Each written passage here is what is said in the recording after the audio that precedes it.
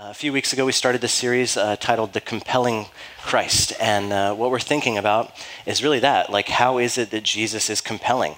What is it that's significant or unique or special about him, specifically as it pertains to how it is that he brings the presence and the beauty and the glory of God into the world. And so Jesus, of course, does this in a number of different ways. You think about the miracles where he enters in and he walks on water, or he provides food for those who are hungry, and he raises the dead. Like, he does all these amazing things. But he also interacts with people. He interacts with a diverse group of people, whether it's an individual or a crowd, whether it's the rich, the poor, the religious, the irreligious. Like, Jesus interacts with a ton of people, and as he does, what he's doing in his interactions is he's bringing the presence and the beauty of God into the world. And so what we're asking is, like, what does it look like for Jesus to do that? And then what does that mean for us to be the kind of people who bring his presence and beauty into the world? Because we are called to be that as well. And so we're looking at all these different interactions that Jesus has with individuals and with groups, really in the Gospel of John. So John is one of Jesus' earliest followers and friends, and he records a great deal of what Jesus did, what he taught, what he said, like stuff like that. And many of these interactions you find in chapters 1 through 12. And so we're just looking at all of these different times in which Jesus has conversation with people and what it is that he does. And so this week we come to this very famous passage found in John chapter 3. Most of you probably familiar with this story, whether you even realize it or not, because there's some famous verses found in this passage, namely John 3:16, which is that famous passage that people put on their shirts, at sporting events, or even, wave posters of, like, they knit it into pillows. Like, this is one of those passages that is just super famous, right? But Jesus is having this interaction with this man. And as he does, I want you to see how it is that Jesus is unique, special, amazing, wise, and just beautiful. So if you have a Bible, John chapter 3, starting in verse 1, is where we're going to be. I'm going to read it for us, and then I will pray, a little bit of introduction, and then an outline as to where we're going. So, John chapter 3. There was a man of the Pharisees named Nicodemus, a ruler of the Jews. This man came to Jesus by night and said to him, "Rabbi, we know that you're a teacher come from God, for no one can do these signs that you do unless God is with him." Jesus answered him, "Truly, truly, I say to you, unless one is born again, he cannot see the kingdom of God." Nicodemus said to him, "How can a man be born when he's old? Can he enter a second time into his mother's womb and be born?" Jesus answered, "Truly, truly, I say to you, unless one is born of water and the Spirit, he cannot enter the kingdom of God. That which is born of the flesh is flesh, that which is born of the Spirit is spirit. Do not marvel that I said to you, you must be born again. The wind blows where it wishes, you hear its sound, but you don't know where it's coming from or where it goes. So it is with everyone who's born of the Spirit." Nicodemus said to him, "How can these things be?" Jesus answered him, "Are you the teacher of Israel, and yet you don't understand these things? Truly, truly, I say to you, we speak of what we know, bear witness to what we have seen, but you do not receive our testimony. If I've told you of earthly things and you don't believe, how can you believe if I tell you of heavenly things? No one has ascended into heaven except he who descended from heaven, the Son of Man. And as Moses lifted up the serpent in the wilderness, so must the Son of Man be lifted up, that whoever believes in him may have eternal life. For God so loved the world that he gave his only Son, that whoever believes in him should not perish but have eternal life. For God did not send his Son into the world to condemn the world, but in order that the world might be saved through him. Whoever believes in him is not condemned, but whoever does not believe is condemned already, because he has not believed in the name of the only Son of God. And this is the judgment. The light has come into the world, and people loved the darkness rather than the light, because their works were evil. For everyone who does wicked things hates the light, does not come to the light, lest his work should be exposed.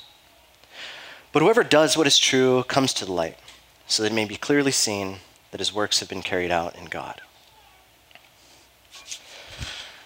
Let's pray. Father, we're grateful this morning, grateful to be able to step into the presence of your Spirit, to be able to commune together with the saints, to sing together, to be able to come to the table, take of the bread and the cup and be reminded of the broken body and the shed blood of your Son. And to open the scriptures and to see how it is that your Son so graciously enters in to this broken world and to our own personal brokenness and continues to reveal truth and himself and the grace. Father, we ask that by your Spirit you would help us this morning to give ourselves to truth, that we would be molded and shaped, that we would be transformed. Father, we need this, and we trust that your Spirit does work when we open the scriptures as we stare at your Son. And so please, God, give us faith to believe that. For we ask in the most matchless, the most precious name of Jesus Christ, and all God's people said, amen and amen. And thunder came down from above. I'm curious, if I was to ask you if you know anybody in your life, family members, friends, coworkers, spouse, kids, that you might consider to be hard-headed. Anybody nudge the person next to them? No? Do you know anybody who just they just got this thick skull that no matter how much you try to tell them what is true and what is right and what is good, it seems as though it just can't get through. If you have kids under the age of 25, that's kind of the way that they are, right? It's you constantly try to help them to understand what is true and right and good, and yet it seems it just won't go through, you know? Maybe, like I said, you have even adults in your life where they're so opinionated and they're so stuck in their ways that when you try to raise something new to them, when you try to help them understand what is good, right, and true, that might contradict what it is that they already believe, it just seems almost impossible. And at some point you just go, you know what, I just give up. You don't want to listen because you're already in this mindset and there's no way to kind of shake you out of that or to get you to think something different, you know? I'm curious, if when I said if you have any family members, friends, coworkers, neighbors, whatever, that might be hard-headed, if you might have thought, you, Anthony, are quite hard-headed.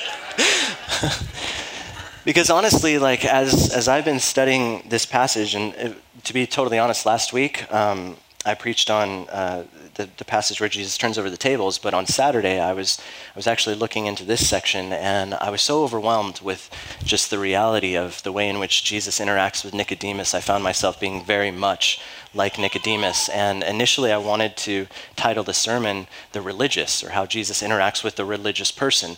But Nicodemus isn't just a religious person. He's not just a Pharisee, as we see here in the text, and John lets us in on what it is that Nicodemus is all about, or at least his social status and whatnot. But it seems to me that it's more about the hard-headed.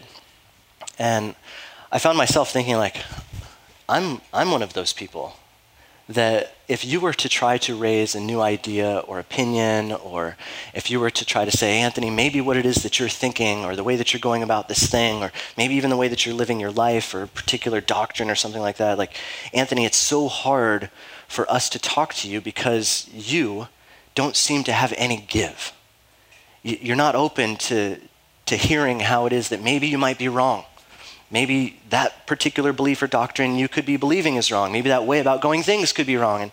And I tend to be one of those people who, I just will push against you because, to be totally honest, I'm generally right. No, I'm just kidding. No, that's the thing, though. That's what I tend to think about myself, is that I am, why else would you believe that thing unless you thought it was right? And so that's usually the way that I am. And as I see Jesus interacting with Nicodemus, I'm struck not just by the way that Nicodemus resonates with me, but the way in which Jesus actually interacts with him. The way that he is so willing to speak to this man, and to, with even just this amazing forthrightness, because this is what it takes for a hard-headed person, right? Is just forthrightness and yet patience. He goes through all of this teaching with this man because he knows what it is that this man needs. And that is true, right? Most hard-headed people, they need some serious forthrightness. And so we've seen Jesus interact with people up to this point in different ways, but here Jesus just keeps on pummeling this man's hard-headedness, and I feel him pummeling mine.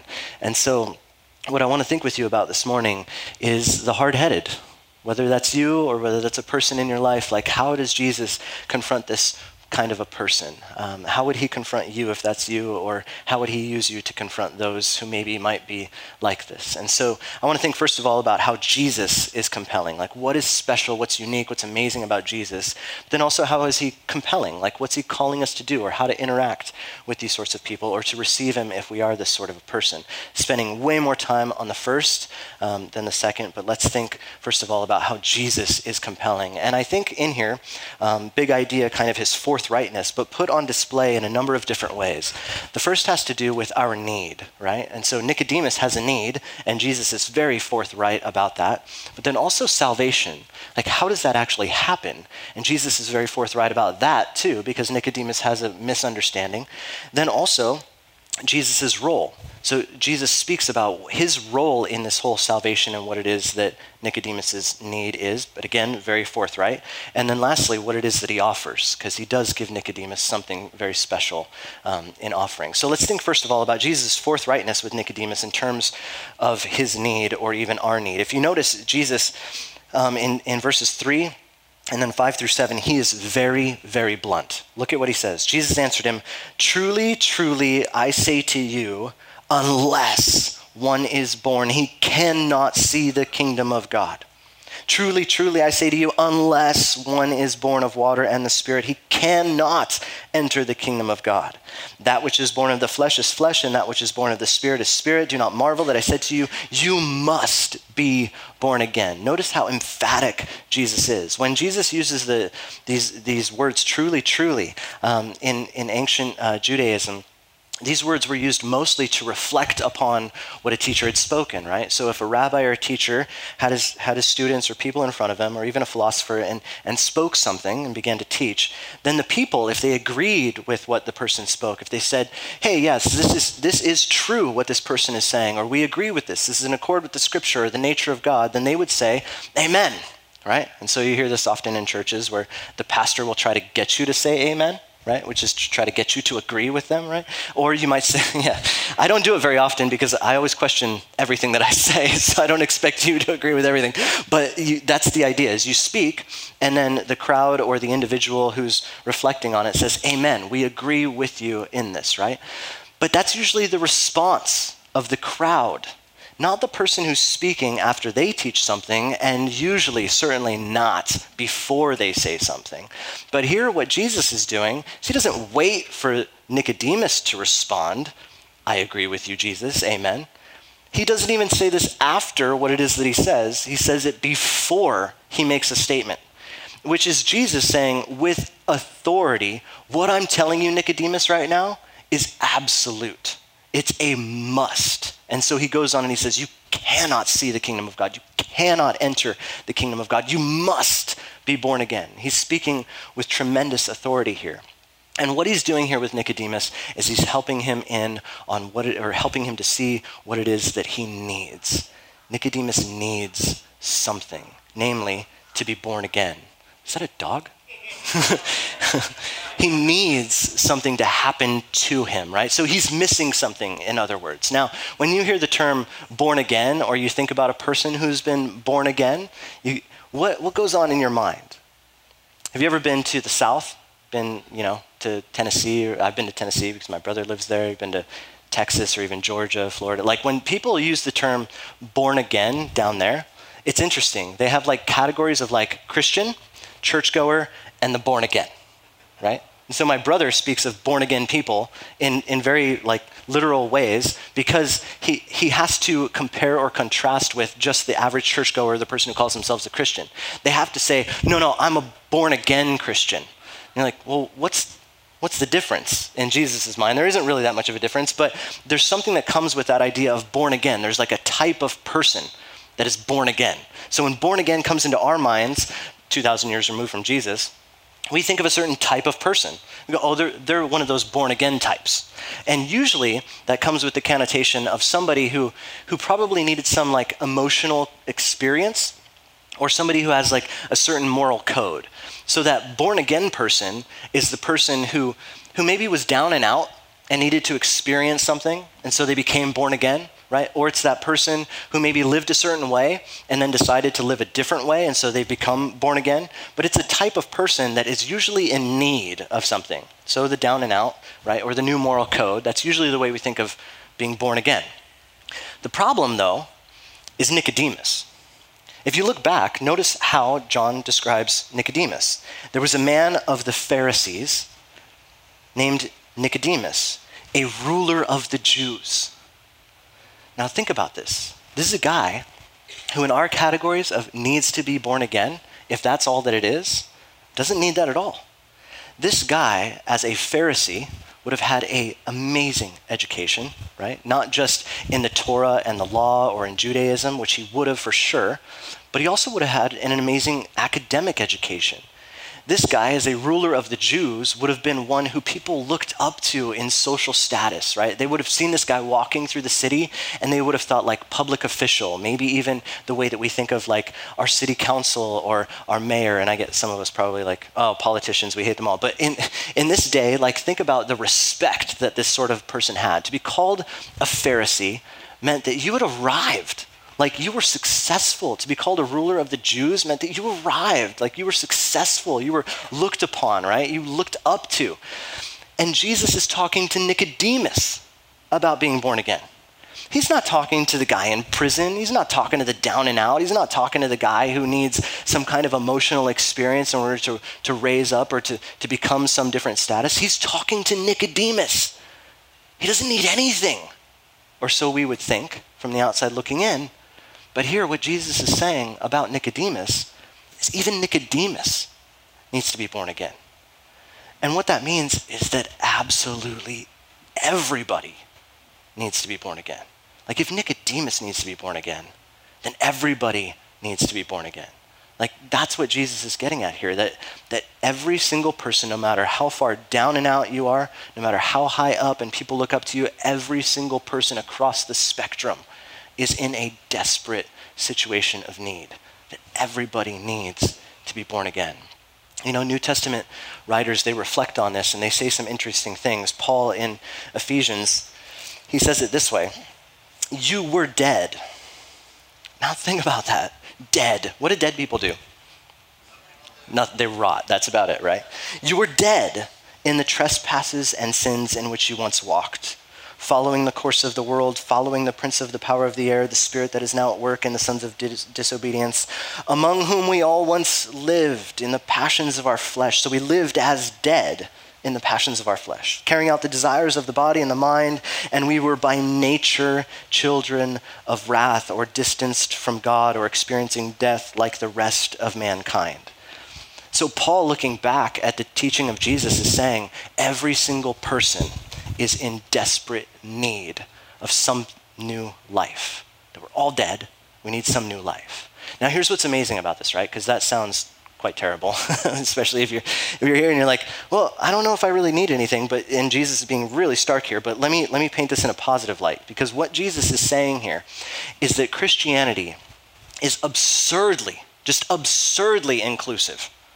And what I mean by that is that Jesus is saying, no matter where you are, whatever's happened to you, your previous belief system, whatever experiences you've had, whatever sin you've committed, whatever things that you've earned or that you've destroyed, he's saying across the board, it's possible. It's actually possible for everyone to have new life. Everyone could actually be born again. Like that's what he's getting at here. That's why in John 3:16, as we read earlier, that whosoever believes, whosoever, that's open to absolutely everybody. So first, he's just forthright in terms of our need, but also in regards to what salvation actually looks like or what happens, right? And so if you look back, again, we'll read the same verses, but I want to highlight something different. Jesus answered him, truly, truly, I say to you, unless one is born again, he cannot see the kingdom of God. Truly, truly, I say to you, unless one is born of water and the Spirit, he cannot enter the kingdom of God. That which is born of the flesh is flesh. That which is born of the Spirit is spirit. Do not marvel that I said to you, you must be born again. Notice, Jesus here is speaking to a particular kind of thing. Like he's speaking of salvation in terms of this metaphor of being born again. Now, this idea of birth or being born carries with it the connotation of necessity, not just of something happening, but something happening to you, right? You can't do this on your own, is really what he's saying, right? Because to be born is something that you can't do on your own.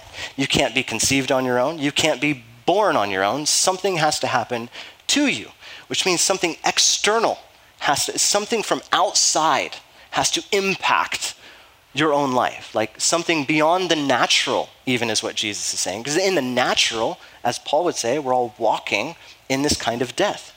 So something supernatural or beyond what it is that we can taste, touch, see, smell has to enter in and do something to us. Now Nicodemus is really confused by this, and so as you carry on, he says, how can a man be born when he's old? Can he enter a second time into his mother's womb and be born? So Nicodemus here is recognizing like, okay, Jesus, you just told me I need to be reborn. How am I supposed to do that? Like, what do you want from me? Like, I can't do that. And that's precisely the point. Jesus is trying to say, like, you need something to happen outside of you. And so Jesus carries on in verses 7 through 8. He says, do not marvel that I said to you, you must be born again. The wind blows where it wishes and you hear its sound. But you do not know where it comes from or where it goes. So it is with everyone who is born of the Spirit. Jesus speaks multiple times in this passage to the idea of birth or this rebirth being an activity that the Spirit is involved in, which is an external reality, an external person. Now Nicodemus, as a first century Jew, when he thinks of the Spirit, his mind would have immediately gone to Genesis 1, where the Spirit is first mentioned. And if you think back to Genesis 1, when God creates, right? So God created the heavens and the earth. It's without form, it's void. There's darkness over the face of the deep. And what does God do? Well, it says that he speaks. But before he speaks, the author is clear to mention that the Spirit was hovering over the face of the deep. And so God speaks when the Spirit is over darkness or over chaos. And when God speaks, he uses the Spirit to bring forth beauty and goodness. And then what does God do? He takes his hands and he gets into the dirt and he makes for himself a human. He puts him in the garden and then it says that he breathed his life into him. The word for spirit hovering over the face of the deep and the word for spirit that entered into him or his breath into are the same word, right? So in other words, there is no beauty and order and goodness and there is no life apart from the Spirit of God. This is where Nicodemus's mind would have immediately went. When Jesus says you need to be born of the Spirit and of water, he's speaking of the same thing. Water is a metaphor used throughout the Old Testament to speak of the Spirit. So he's saying, Nicodemus, you need something outside of you to happen, to enter in, something outside of the natural, the supernatural, the above, the beyond, the transcendent, to enter into your life, to bring forth something new. And so that's what Jesus is speaking of here in regards to Nicodemus. But when it comes to this, right, Nicodemus has a hard time believing this or receiving this. He's hard-headed. Why? Well, because I think Nicodemus doesn't really understand his need. And this is what I think Jesus is getting at with our first point, but here, his need, not just to be reborn, but how it is that he has to rely on something outside of himself for that to happen. If you think about this for a second, right, think about how like my hard-headedness usually stems from me thinking I don't need whatever it is that you're giving, right? So if it's an opinion or an idea, I don't think I need your opinion or idea because my opinion and idea are just fine, right? I believe those things because I think they're right? So if you're going to offer me something different than what it is that I believe, I'm going to reject it because I don't need it. I think I'm already right. And so the only way to receive something new is to admit that I don't have it. I don't have the right answer. I don't have the right opinion. I don't have what it is that I need. I have to admit that I'm missing something in order to receive whatever it is that you give, right? So there's an element of humility that's required. And this takes some serious guts to admit that I'm missing something, right? Think about it like this, right? Say you're dating somebody, and I'll bet everybody in here has gone through some kind of dating, or you dated somebody at some point in your life, I'm sure, maybe even the spouse that you're with right now. But say Christmas is coming, right? And you're dating this person, and so you go to get each other gifts, right? And this person that you're dating gives you this gift, you unwrap it, and it's mouthwash. What are they saying to you? They're saying your breath stinks, right? You need to do something about this. The only reason that you would receive the mouthwash without being angry is if you were willing to submit to maybe that your breath stinks, right? What if they were like, hey, here's a gym membership? What if they were like, hey, here's a cookbook? Hey, here's a vacuum. Hey, I mean, just go through the list of things that might offend you. And the reason that they would offend you is because you think that you're already fine. You think your breath is already fine. You think you're already clean. You think you cook just fine. You think you don't need to go to the gym, right? You think you're healthy, whatever. Like, you go through the list. And the reason that you might be angry or push the gift away is because you think you're just fine. And here, what Jesus is doing is he's saying to Nicodemus, you're not just fine. Like, you need to receive something and from somebody outside of you because you can't get it on your own.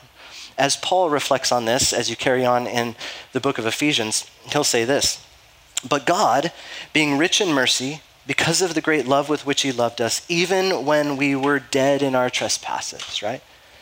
He made us alive together with Christ. Notice he did this. He made us alive together with Christ. By grace you've been saved. And he raised us up with him and seated us with him in the heavenly places in Christ Jesus, so that in the coming ages he might show the immeasurable riches of his grace and kindness toward us in Christ Jesus. For by grace you've been saved through faith, and this is not your own doing, it's the gift of God, not a result of works, so that anyone may boast. So what we see here with Jesus in confronting our need is he's saying, first of all, Christianity is radically inclusive. Just absurdly inclusive. No matter where you are, what you've been through, he's inviting you.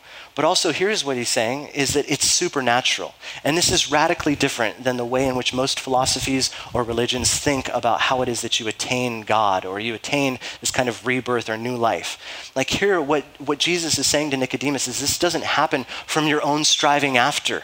This happens from some external supernatural intervention, which is the exact opposite of virtually every philosophy and religion on the planet. So Jesus is saying, totally inclusive, anybody who believes, but also something from outside has to happen. And then he gets more specific. And that has to do with his particular role. And so if you look back with me, he says, no one has ascended into heaven except he who descended from heaven, the Son of Man. Now Jesus is saying, I came from heaven. Now, have you heard somebody say that? If you were just having a conversation with somebody and they're like, I came from heaven, you'd be like, you need a doctor. But here, Jesus, he says, I came from heaven, the Son of Man. And as Moses lifted up the serpent in the wilderness, so must the Son of Man be lifted up, that whoever believes in him may have eternal life. For God so loved the world that he gave his only Son, that whoever believes in him should not perish, but have eternal life. So Jesus is saying, you're in great need. And he's also saying something supernatural needs to intervene with you. And now he's very specific as to what that supernatural means is, himself. Here, Nicodemus is being told the story of Moses and the lifting of the serpent. This is found in the book of Numbers, where there were serpents among the Israelites as they were traveling through the wilderness, and some of them were dying. And they pleaded with Moses to go and ask God to give them a cure, and God gives to them this cure. And so he gives to them this serpent, and Moses lifts up the serpent, and he says that anybody who looks at the serpent will not die from the bites of the serpents in their midst. They'd be healed. In other words, they would have life, right? And here what Jesus is doing is he's saying that just as Moses lifted up the serpent, that serpent, when you look at him, you have life, not death. So I'm the serpent. When the Son of Man is lifted up, Jesus is speaking of his death that's coming. He's lifted up on the cross. And when people look up at Jesus on the cross, his taking of death, they experience not death, but they experience life. And so what Jesus is doing here is really simple. He's saying, okay, Nicodemus, everybody needs to be born again. Everybody needs a new birth in order to have real, true life. And it has to happen from outside of you. You can't do it on your own. And it has to happen from me. Like there's no other means by which a person can actually have rebirth, can actually have new life. There's no other way. So Jesus here is being not just radically inclusive, absurdly inclusive, where he says anybody who believes. And he's not just saying that it's supernatural, which is different than every other philosophy and religion. He's also being ridiculously exclusive, where he's saying there's no other way. Like I am the only way. So as he's being ridiculously inclusive, at the same time he's being absurdly exclusive. He is the only way to life. If you read through the Gospel of John, you notice this just reiterated over and over again in the words of Jesus. Prior to this, in John's introduction, here's what he says in verse 18. He says, "No one has ever seen God, the only God, who is at the Father's side. He has made him known." So if you want to know God, if you need this supernatural intervention, which we all do, the only means by which you can understand who God is and what God is like is through this person of Jesus. So he's being ridiculously exclusive. You need some kind of supernatural intervention. The only means by which that can happen, and anybody can have it, but the only means by which it can happen is through this person of Jesus. And that's what Jesus is doing here with Nicodemus, saying you have to look to me. And so the New Testament writers, they will reflect on the significance of Jesus and his exclusivity over and over and over again. If you want to know who God is and what God is like, you have to look at the person of Jesus. So Paul in the book of Romans, he'll say this, "He who did not spare his own son, but gave him up for us all, how will he not also with him graciously give us all things? Who shall bring any charge against God's elect? It is God who justifies." Now notice, who is to condemn? Notice, God justifies. Who is to condemn? Christ Jesus is the one who died, more than that, who was raised, who's at the right hand of God, who indeed is interceding for us. In other words, there's no other means by which a person can experience new birth apart from Jesus Christ. There's no way to know God apart from Jesus Christ. Or in 2 Corinthians, Paul say this, "For all the promises of God find their yes in him." There's no other way. That is why it is through him that we utter our amen to God for his glory. And it's God who establishes us with you in Christ. He's anointed us and who's also put a seal on us and given us his Spirit in our hearts as a guarantee. Or for God who said, "Let light shine out of darkness." Notice the way that Paul here is reflecting on Genesis 1 and even the words of Jesus, the words of John as well in his prologue. "He is shown in our hearts to give light of the knowledge of the glory of God in the face of Jesus Christ." Or in Colossians, Paul will say this, "He is the image of the invisible God, the firstborn of all creation." Or in Hebrews, "He is the radiance of the glory of God and the exact imprint of his nature." Jesus is saying to Nicodemus what the New Testament authors reiterate over and over and over again, which is to say that to be born again requires, it absolutely requires supernatural intervention. And that supernatural intervention can't just be the God of your own choice. It has to be Jesus Christ. So he's radically inclusive, but then he's also ridiculously exclusive at the same time. Whoever believes in the Son, they get to experience eternal life. Now this is super, super, super important. For those of you who are followers of Jesus, like just pay attention here for a second, okay? We live in a culture and a society right now that is concerned about a whole lot of stuff, especially if somebody finds out that you're a Christian. They want to get your answer on a whole plethora of social issues, political issues, right? They want to ask you about what you think about certain moral things, such as homosexuality or legalizing of homosexual marriage. They want to get your opinion on what's happening in Middle Eastern countries. They want to get your opinion on our own involvement in war, or they want to get your opinion on the death penalty or abortion. I mean, the list goes on and on and on about what people want to know about what you think because you're a Christian. And here's what I want to tell you. If you're a follower of Jesus, like, pay attention. You've got these friends. You've got these family members. You've got these coworkers, okay? Stay away from the peripheral. It doesn't even matter. Like, it doesn't matter. Like, you can have those conversations, but here's the deal. If a person asks you about those issues, it actually doesn't even matter, your opinion, unless you have an authority above yourself. Otherwise, it's just opinion versus opinion. And who cares, frankly, what it is that you think about abortion, unless there's a person, maybe beyond you, who has an opinion that's greater than yours. And so it actually doesn't matter. Like, you should say, like, if somebody says, "Hey, what do you think about homosexuality or homosexual marriage?" Well, I could tell you what I think, but then you're going to tell me what you think. And guess what? Who's right? Well, I don't know. But if you've got Jesus, who lived, died, rose from the dead, and said that he would, now it's not your opinion. It's Jesus' opinion. And so it doesn't, like the peripheral, sure, have the conversation, but get to Jesus. That's what's most important about everything. Because your opinion, frankly, doesn't carry any weight more so than the other person that you're talking to.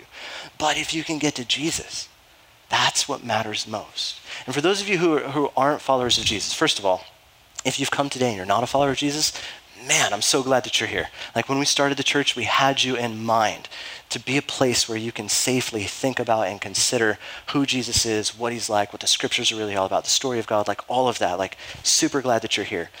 If you're denying Christianity, I want to ask you why. And if your why is some weird whack job Christian, or if it's some crazy church that you were a part of, or if it's just what you saw on television and what they portray as Christianity, like, okay. But us Christians aren't Christians for anything other than the person and work of Jesus. So if you're going to deny Christianity, at least know what you're denying. Like, look at Jesus and ask, is he a person worth following? And if you're really willing to consider that, like read through the gospel narratives, question like the person and work of Jesus, forget like the people who maybe say dumb things and act dumb ways, maybe the church that like, you were a part of that was really dumb too, whatever, like even this one, like whatever, who cares? Ask about Jesus and consider like, is he really the Son of God? Because your only means to rebirth according to him is him. It's the only means. And yet he wants to offer it to you.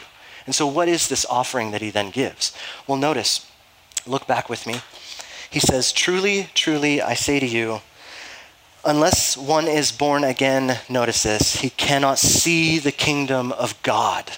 Truly, truly, I say to you, unless one is born of water and the Spirit, he cannot enter the kingdom of God. When Jesus speaks of rebirth, being born again, and you notice in 3:16, he speaks of not death, but eternal life. So he puts this idea of rebirth and eternal life as synonyms, right? They're basically the same thing. When you're reborn, you have eternal life. They are inextricably connected. But what does that mean? What does it mean? What does it mean to have eternal life? What does it mean to be reborn? Well, to be born means to have a completely new sense of reality, right? When you're in the womb, you have a sense of reality, but it's super restricted, right? You can sense the woman who's holding you, like you can sense your mother and her words, and you can be fed and you can experience the darkness of the womb, right? But when you're born, you experience something altogether different, right? This is when babies leave the womb, they immediately scream. You know why? Because the world sucks and they know it immediately. I'm just kidding. No, they scream because it's an altogether new reality. Like, what is going on here is what they're saying. Like, what I was used to and comfortable, like, even though it was dark, what is going on here? In other words, they have a whole new sense because reality to them is now, their eyes are open. They can see things that they couldn't see before. And that's what Jesus is saying here. Unless you're born again, you cannot see the kingdom of God, which is a sense. There's an ability to sense something beyond what it is that you were sensing when you were walking in your trespasses and sins and dead. You sense something altogether new, right? And what he calls it here is the kingdom of God. And the entry, like think about this, when you're born, you enter into a whole new world. That's what Jesus is saying here, right? You enter into a whole new reality. You start to see things that are beyond what it is that you can taste and touch and see and smell and hear. You enter into something altogether different, above, beyond is what he's saying here, right? And you know this from different levels of life. We talked about this in John 17 when Jesus says, this is eternal life, that they would know you and the Father and the Son in whom you've sent. This is eternal life. He said. And when you think about life, you got to think about it in the different ways in which it's sensed, right? So trees and vegetation sense life, but not the same way that animals do. And animals sense life, but not the same way that humans do. And what he's saying here is that a human, not just a fetus, but a born human, can actually experience life or know life in a completely different way. And what does he call it here? See, enter the kingdom of God.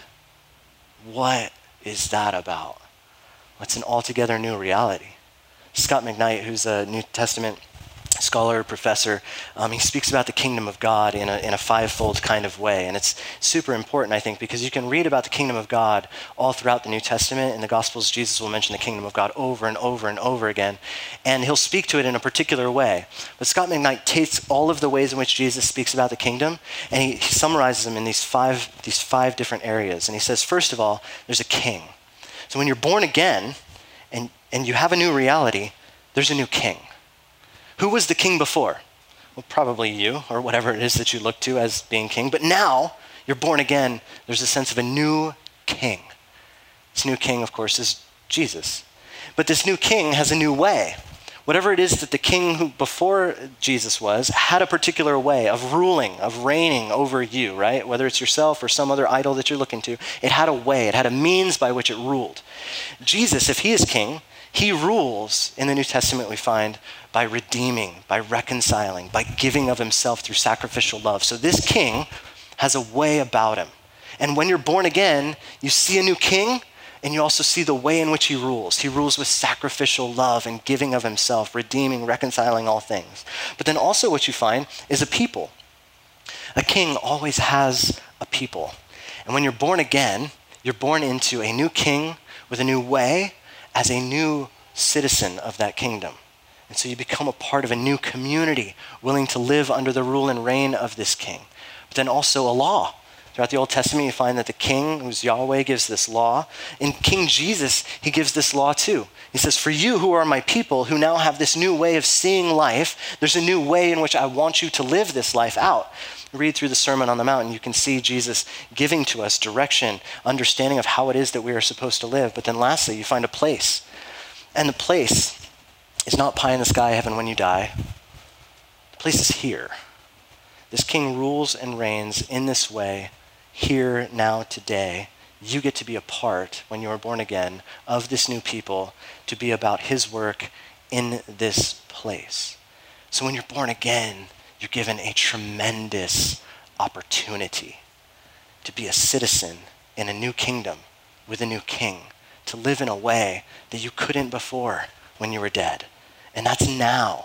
Being reborn isn't just raising your hand when somebody says, do you want to accept Jesus? It's not just filling out a card. It's not signing on the dotted line. It's right now. You get to be a citizen of the kingdom. You get to see and experience life in a whole new, different kind of way. And so what Jesus is doing here with Nicodemus is he sees his hard head. He sees like how Nicodemus doesn't recognize his need. He doesn't see Jesus as all that significant. And what Jesus does is he comes right at, you are in need, Nicodemus, and I've got something for you. Like if you just look at me, you can experience something altogether new and amazing in this life. And so how is Jesus then compelling? Like how is he getting us to embrace this and to actually live this fullness out? And I want to say in a couple ways. The first has to do with us who are believers, right?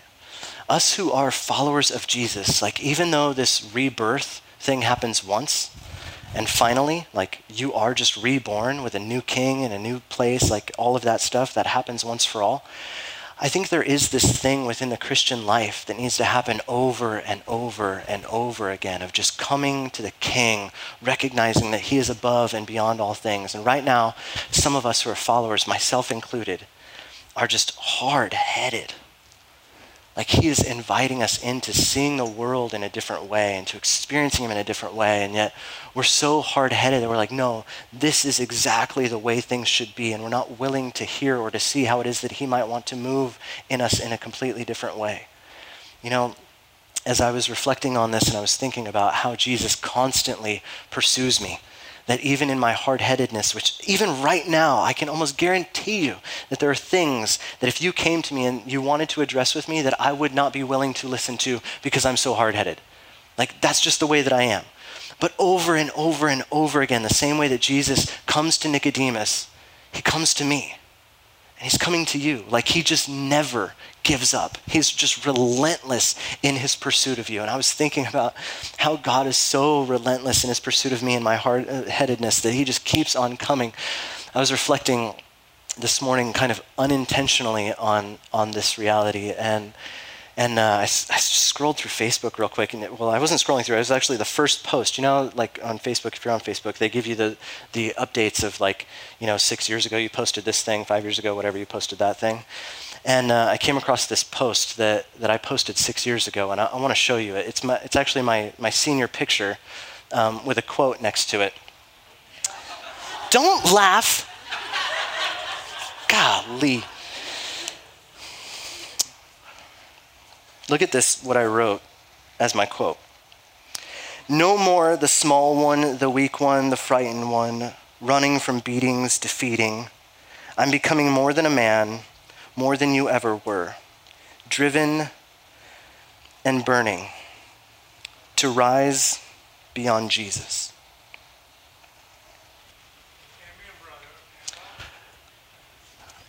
I thought I was better than Jesus. Did you see what I said I wanted to do? Owen Marietta Valley High School, that's where I graduated. I thought I was better than Jesus when I was a senior in high school. My brother, over the course of a year and a half, in fighting, in just wanting to, no joke, kill him,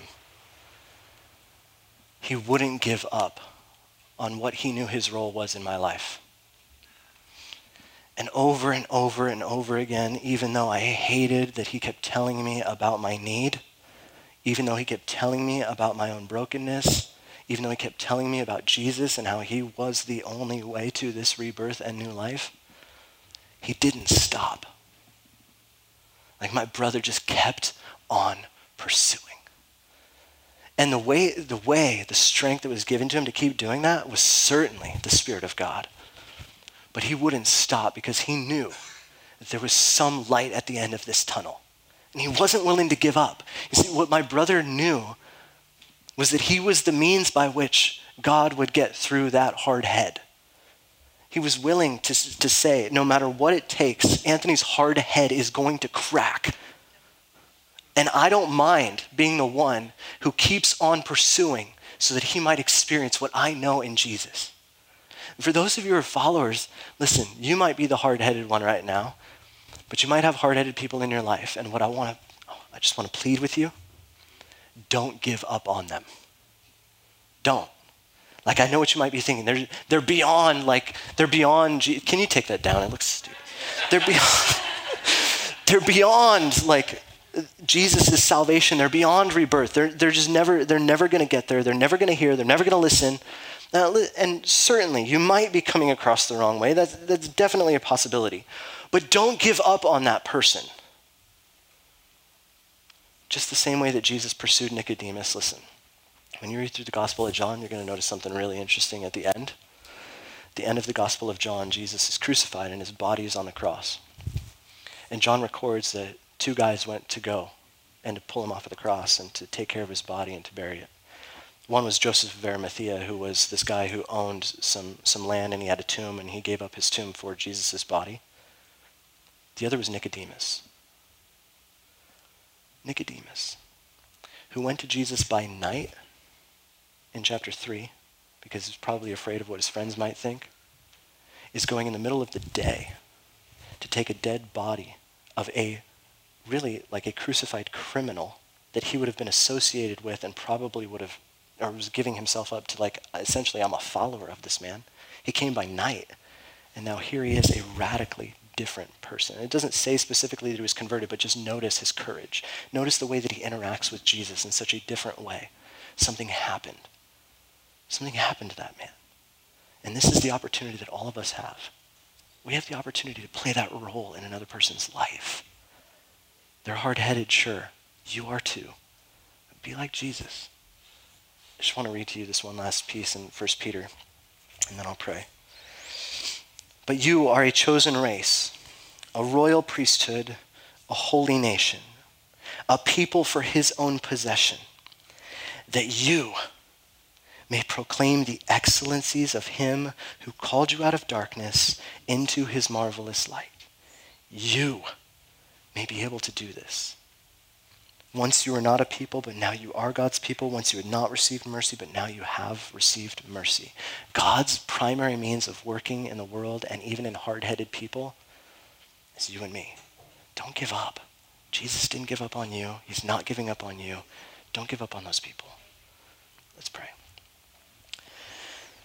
Father, thank you that you constantly pursue us by your Spirit, that you constantly reveal your Son to us. And God, we ask that today, the picture that we've received of your Son, that he has entered in, that we might have life, would be the thing that saturates our minds and our hearts. Help us to look to him that we might have this abundant life that he promised.